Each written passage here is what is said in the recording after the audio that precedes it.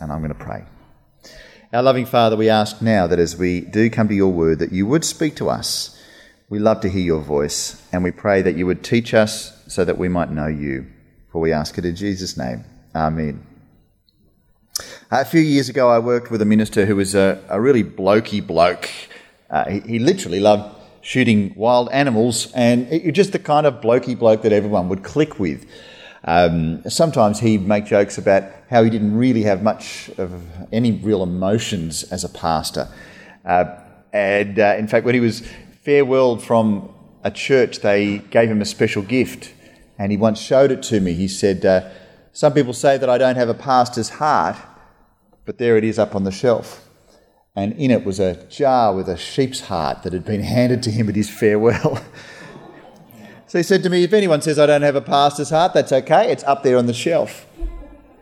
Now, he actually was a great minister. He had a great heart and was a great pastor.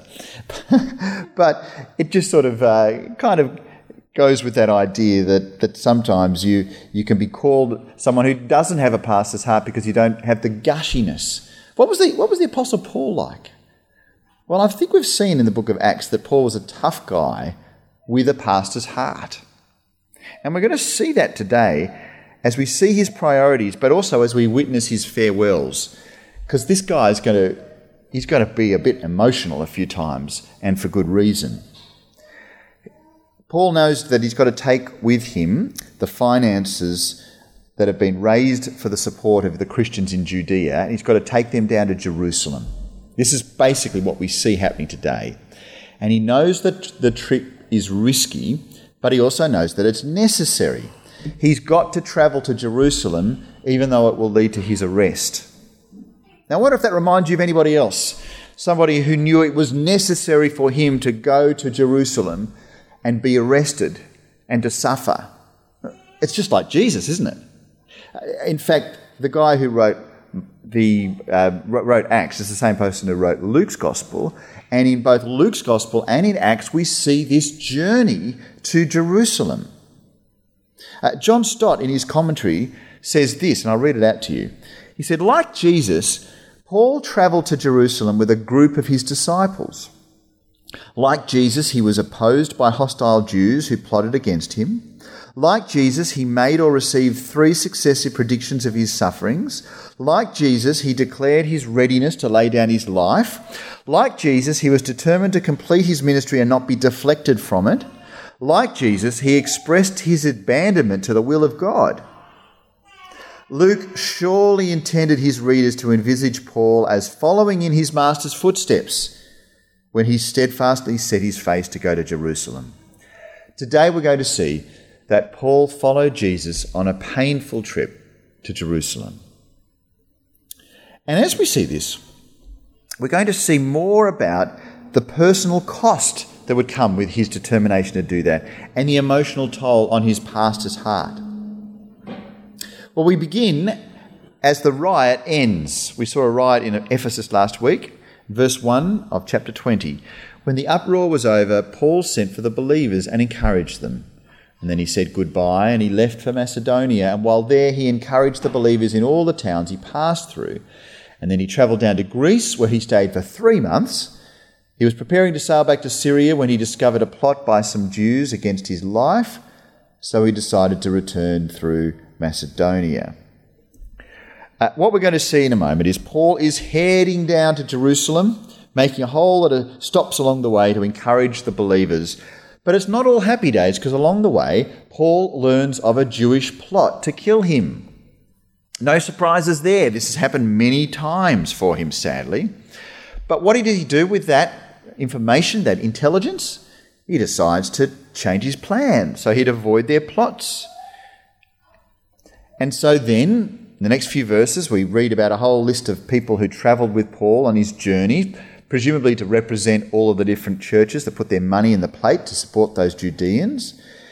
And we read that they went to Philippi and then to Troas. And there we get to witness how the early church gathered. Now, there's a fair bit of talk in the Bible about what you should do as Christians. There's not a whole lot of talk about what church should actually be like. It's funny, isn't it? Maybe that's why so many churches look so different in the way that they come together. They're not kind of following an exact list of instructions because those instructions aren't necessarily there.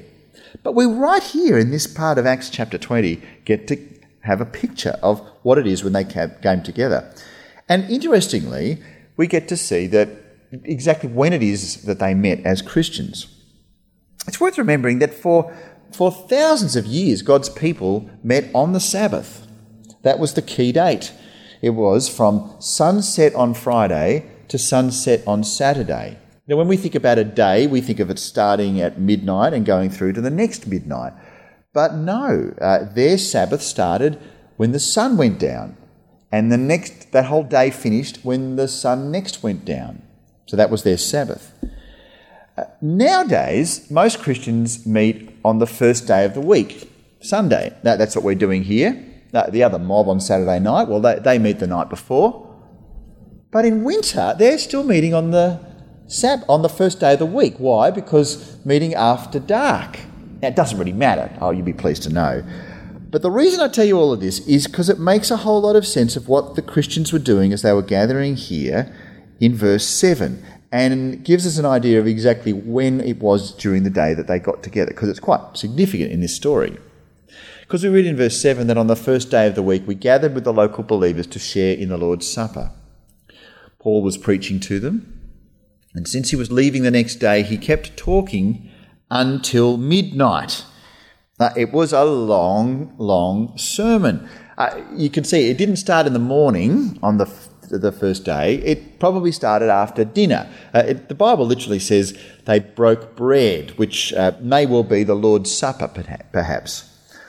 But at the heart of what they're doing as they're coming together is that they're listening to the Word of God. It's at the very centre. The heart of the gathering was the preaching.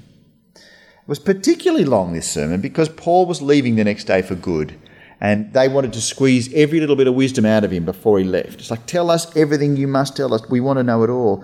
But suddenly, tragedy struck. Verse 8, the upstairs room where we met was lighted with many flickering lamps. As Paul spoke on and on, a young man named Eutychus, sitting on the windowsill, became very drowsy. Finally, he fell sound asleep, and he dropped 3 stories to his death below. I don't think anyone saw that coming. It's a tragedy. But from this tragedy came a miracle. Verse 10, Paul went down, bent over him, took him into his arms. Don't worry, he said, he's alive. It's extraordinary. Just like when Elijah leant over the boy who had died, and like Elisha did the same thing, Paul does the same thing.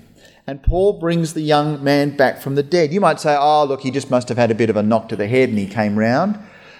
Listen, the guy who's writing the book of Acts is a doctor. He's a medical guy. When he says that someone is dead, you know that that person really is dead. He pronounces him dead. And likewise, he can pronounce him as being alive. They were amazing times indeed. And so what did they do? Did they scatter, go home, say, whoo, that was pretty big, lucky it was him, not me? No, they all went upstairs, shared in the Lord's Supper, and ate together. And Paul continued talking to them until the morning, the dawn, and then he left. And meanwhile, the young man was taken home alive and well, and everyone was greatly relieved. I'm sure they were. That was a night and a day to remember. The boy was fine, and God kept blessing the ministry of Paul. We too recognise that the apostolic teaching needs to be at the heart of what we do. We don't have Paul the Apostle standing here talking to us today, but we have the writings of the apostles in the Bible and the prophets. We have God's word amongst us, and that's why we spend time listening, because as we hear God's word, we know God more. We want to know God. We want to experience him in his word, and that by his Spirit he might grow us so that we become God-centred, God-minded, God-hearted. Paul preached the word, and we hear the word. Anyway, Paul then travelled by sea to Miletus, just south of Ephesus. And verse 16, we read that he decided to sail on past Ephesus. Hang on, Ephesus is the place he spent 3 years with all his friends there. He did that because he didn't want to spend any more time in the province of Asia. He was hurrying to get to Jerusalem, if possible, in time for the festival of Pentecost. But when we landed at Miletus, he sent a message to the elders of the church at Ephesus, asking them to come and meet him. Paul knows that if he goes up there and pops into Ephesus, it'll be impossible for him to leave. Everyone will want him to stay and keep talking. He had such a special impact on them over those 3 years that we heard about last week. But he did want to give a final message to the church leaders. And so he sends a message, why don't you come down and see me before I go?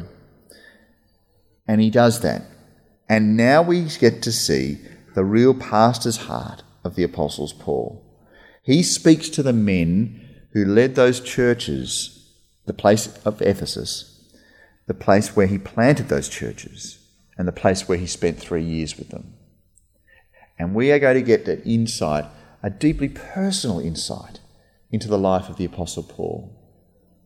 Because when they arrived, we read verse 18, Paul declared, "You know that from the day I set foot in the province of Asia until now, I have done the Lord's work humbly and with many tears. I have endured the trials that came to me from the plots of the Jews." Paul begins by making it very clear that he was doing the Lord's work.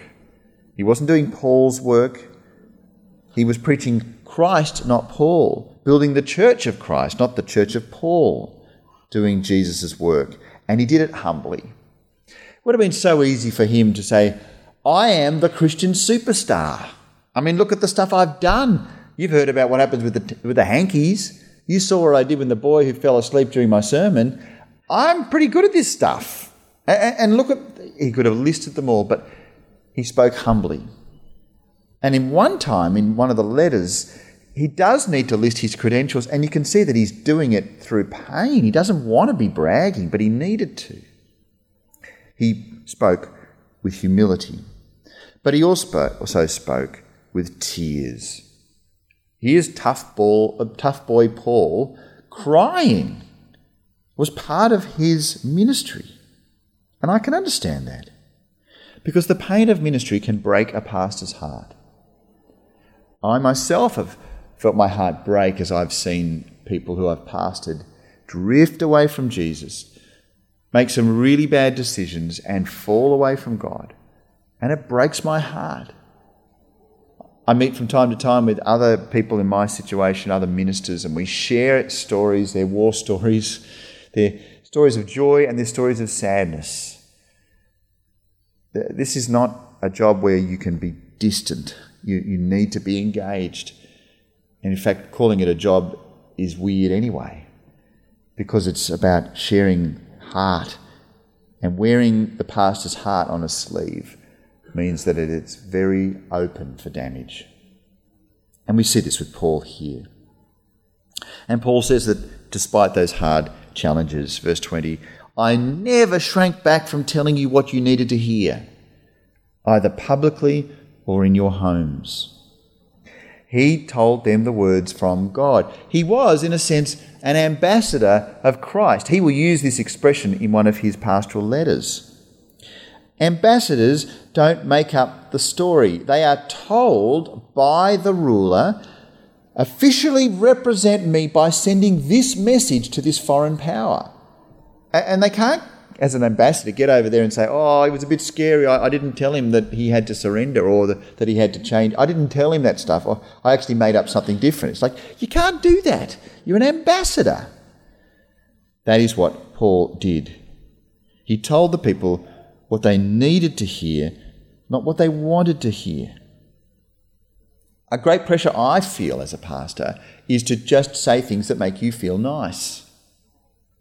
But I know that what you need to hear and what I need to hear from those who pastor me are words of truth. And sometimes they'll be hard words. When you go to the doctor and they tell you that there's something wrong with you, you're pleased, even though it's bad news, because you know what to do with it. Whereas they come in and say, well, I just hate telling people that they've got high blood pressure, or cancer, I'll just say, look, you're looking well today. Yeah, how are things going? Great. Okay, off you go. Give me your Medicare card. Paul needed to give them the hard words because he loved them, because he was ambassador. Verse 21, he says, I have had one message for Jews and Greeks alike, the necessity of repenting from sin and turning to God, and of having faith in our Lord Jesus. Very simply, he made it totally clear that when you turn to Jesus, you must repent from sin. This is not a bolt on. This is not kind of like an upgrade to life. I've decided to have a little bit of spirituality in my mix. No. This is a dramatic change. It's saying no to the past, saying goodbye to the past, and saying hello to Jesus. This message brings pain. This message brings controversy. You will come to church and you will hear things from the Bible that you'll say, I don't like to hear that. I don't want to hear that. It's a hard message for me. It's a hard message for my family and my friends. I don't want to hear this. But you need to hear it because it's a word from God. Personally, we all need to repent from sin, and it will bring pain and controversy.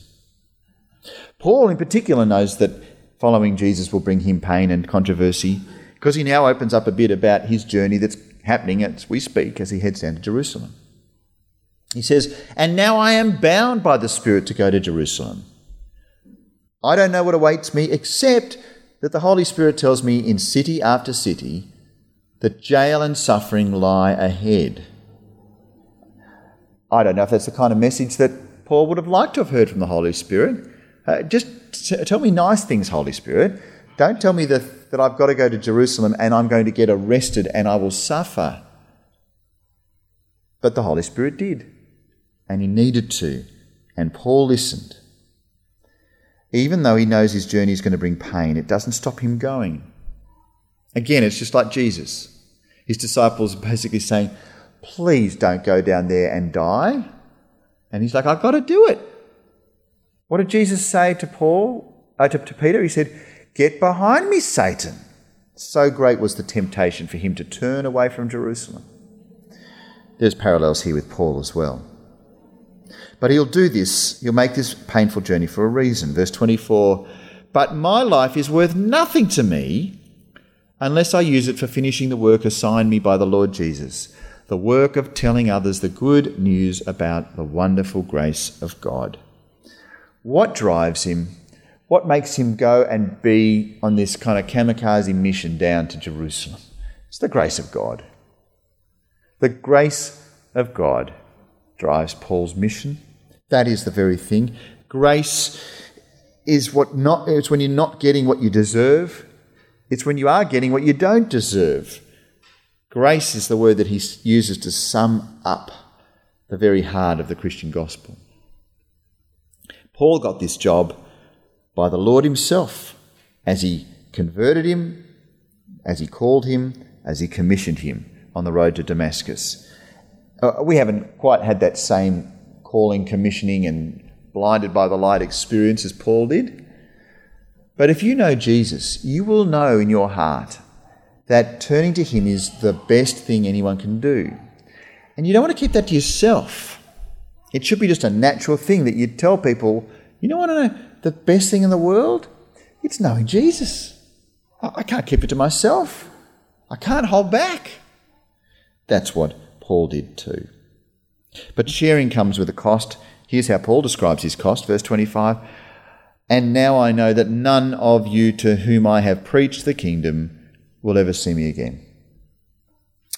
This is a full-on farewell. This is, I'm never coming back. The Holy Spirit's made it clear to him, you are never going to see these people ever again. And I think that's partly why it is just so utterly painful. If you've ever had to farewell someone for the very last time and you both know it's the last time, there is a gravity to the situation that you've got to deal with that goodbye. It's not like, well, I'll say goodbye, but we might bump into each other again. They were never going to bump into each other again. This was it for good. And that's what made it so hard. And in the light of this dramatic goodbye, he wants to make it clear to them that he's done his job well. He says, I declare, verse 26, that today I have been faithful. If anyone suffers eternal death, it's not my fault, for I didn't shrink from declaring all that God wants you to know. He says, I have told you the lot, everything you need to know. It's what some versions will say, the whole counsel of God, every little bit, including the uncomfortable truths, the tricky bits, the hard passages of the Bible, so to speak. I tend to like us starting at the start of a book of the Bible and preaching right through it to the end. Time to time we'll have a little one-off here or one-off theme or something like that, but pretty much I like to start at the start and get to the end, because as you're flicking your pages of the Bible, you'll realise that if I skip a bit that's pretty hard and difficult, or maybe doesn't quite match up with what I'm teaching, then there's something wrong. I've really got to stop and chew over every little bit along the way. Because sometimes I'll get bits that I think, oh, that's a really hard message to preach. I remember, was it last year or the year before? Or was it this year? When we got to the book of Judges, it was this year, wasn't it? Earlier this year. And there's horrible passages of massacre and cutting people up into small pieces and sending them in the mail. It was just horrible. And I'm trying to go through the book of Judges thinking, oh, is there any way I can skip that bit? And it's like, no, I've got to do that bit. And it was hard, but it was important for us, and the Lord taught us through it. And I think Paul, day by day, would have to get up and say things where he's like, oh, I wish I didn't have to say that. But he knew he needed to. And so he shared every bit with them. That's part of the job of being a pastor and why hearts of pastors can get hurt. But with this in mind, he now says something to the elders, the other pastors that he's pastoring at that point. He says, verse 28, so guard yourselves and God's people. Feed and shepherd God's flock, his church, purchased with his own blood, over which the Holy Spirit has appointed you as elders. He basically says, straight off the bat, you've got to guard yourselves and others. You've got to look after yourself, because if you don't look after yourself, you can't look after others as well. James is sitting here, I'm just thinking of those safety announcements where you need to fit the mask yourself before you go and care for others in the aeroplane. You know, it's a kind of a little bit like this, pastors. It's like, pastors, if you don't get yourself right with God, then you're not in a position where you can really go around and help others. You've really got to get stuff right with God. It's not going to be perfect. Every pastor is a sinner. But Paul makes it very clear. Number one thing, pastors, guard yourself. Make sure that oxygen mask is securely fitted to yourself before you assist others. If you're leading a small group, if you're helping with scripture, if you're involved in the kids or youth, whatever it is, and there are other roles as well in our church, you need to guard yourself so that by guarding yourself, you can then guard others as well. That's part of being the shepherd of God's flock. Shepherds protect the flock, feed the flock, guard the flock. And so we need to do that within our church as we care for each other as well. And this is because the sheep are valuable. In Australia, we have thousands and thousands of sheep, all just randomly in huge, big properties, especially out in the outback. We learnt earlier this year when Cameron Jones came out from Ireland about the intimate relationship between a traditional shepherd and all of his sheep. He actually gave them names. His great uncle, his wife's uncle, gave these individual sheep that he pastored names. And they knew his voice. And they would come to him. That's the kind of thing here. The sheep, thousands, a dime a dozen. But the sheep in God's church are bought with the blood of Jesus. Deeply valuable. The greatest cost, indeed, was the expense of Christ's sacrifice. That is the greatest cost that's ever been made in history. And they are the sheep. So when I'm shepherding the sheep at Jamboree, I am working with the most valuable possessions in the universe, bought with the blood of Jesus. And that's why I've got to look after you guys. And we've got to look after each other as well. Because we're under threat. Verse 29, Paul says, I know that false teachers, like vicious wolves, will come in among you after I leave, not sparing the flock. Even some men from your own group will rise up and distort the truth in order to draw a following. These false teachers will attack Christians and kill Christians, usually not literally with blood and guts, but certainly spiritually.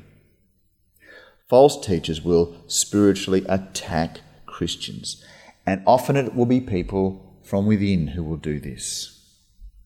There will be little distortions, little tweaks along the way, just slightly 1 or 2 degrees off bearing.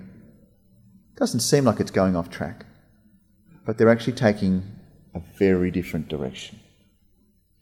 I think one of the forms, there were many examples today I could use, but I think the so-called prosperity gospel is one of these examples. The prosperity gospel is preached by many preachers around the world who basically say that when you follow Jesus, you'll get prosperity now, in this life.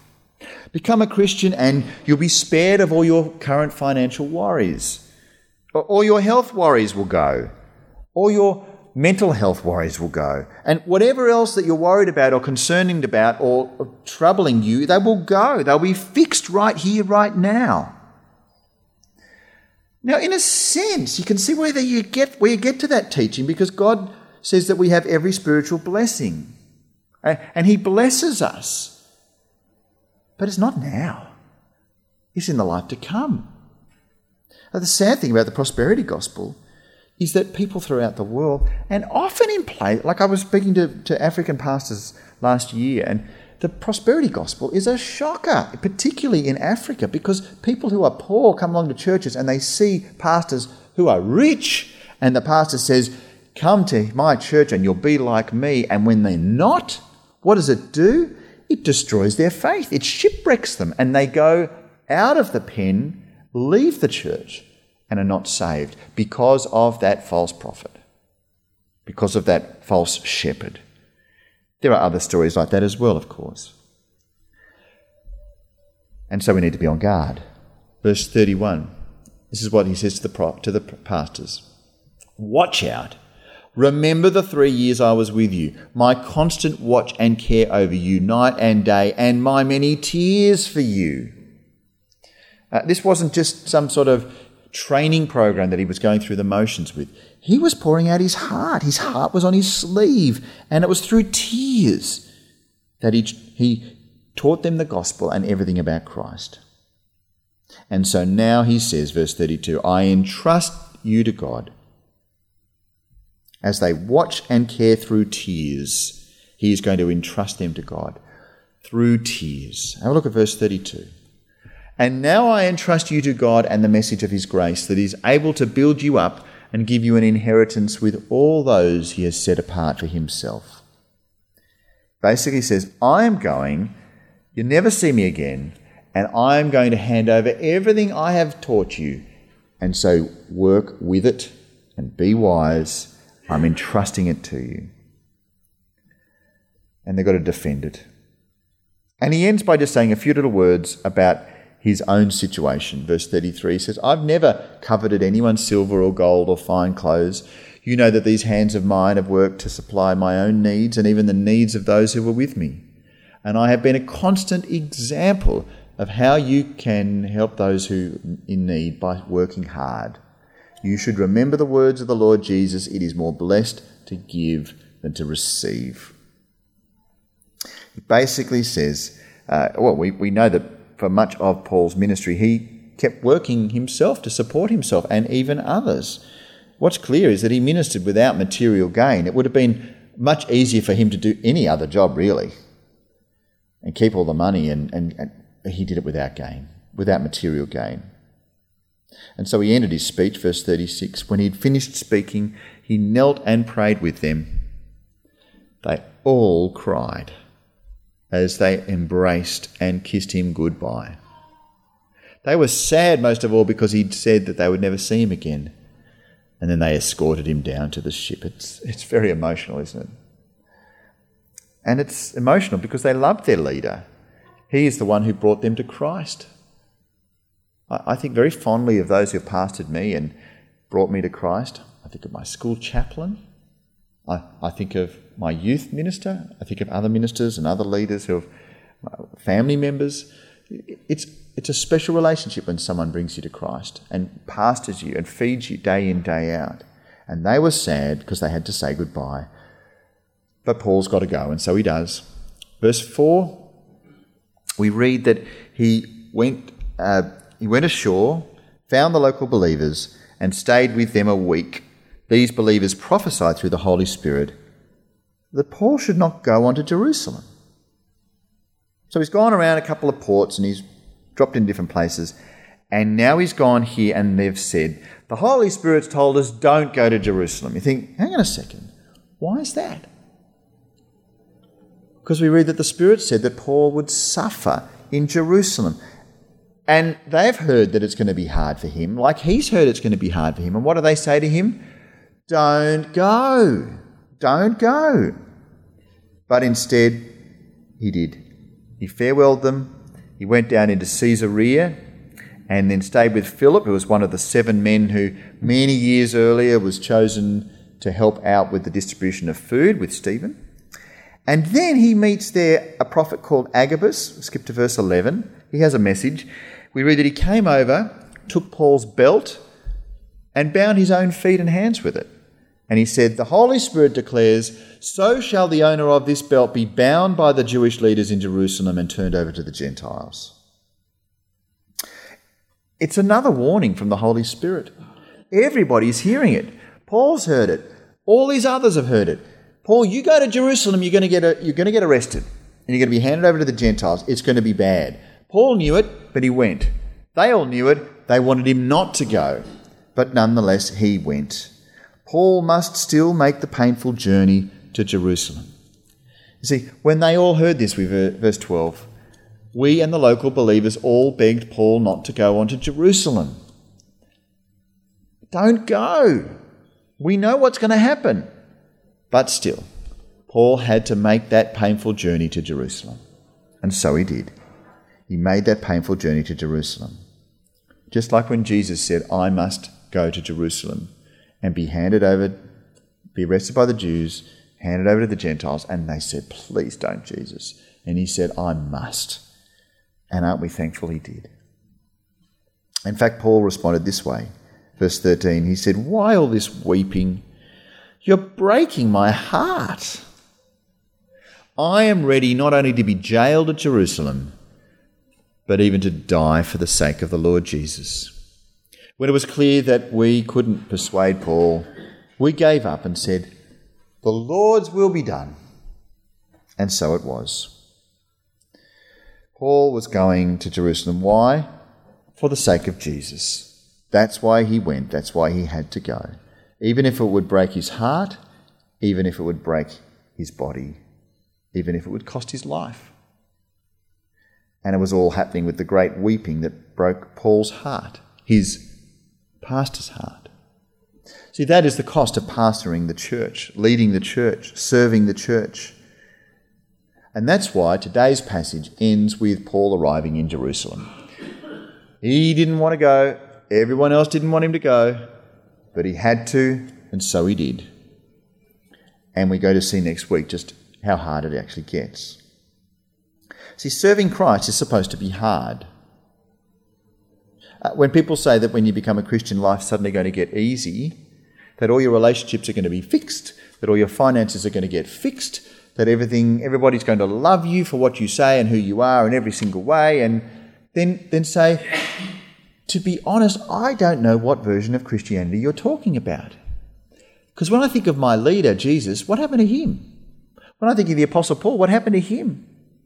Why should I expect that following either of them, or both of them, will actually lead to different results? It's going to be hard. But it's worthwhile. You bet it is. And as pastor of you, it's hard for me too. And as I am pastored and as we pastor each other to an extent, it can be hard for us as well. And we see it through the tears of Paul's tender words to his fellow elders. And we see it in the tears and the turmoil of those who pastor in his footsteps. And I think that's why the letter to the Hebrews in the final chapter says this word to us. It says, obey your spiritual leaders and do what they say. Their work is to watch over your souls, and they are accountable to God. Give them reason to do this with joy and not with sorrow. That would certainly not be for your benefit. Friends, we need to pray for pastors. We really need to pray for pastors. I pray for pastors. Please pray for pastors. So that as we all follow them too, we might follow them as we follow Christ, who gave his life for us. Let me pray. Loving Father, we do indeed pray for all our pastors. We pray for all who minister within our church here. And for those who minister throughout the world, Lord, would you please help them to guard themselves and guard others? Help us all to submit to them with joy and not make their life difficult. Help us to submit to you as we submit to Christ, and that we might hear your word, which is sometimes really hard, and to accept it as a gift from you. Please strengthen us to serve you, we ask in Jesus' name. Amen.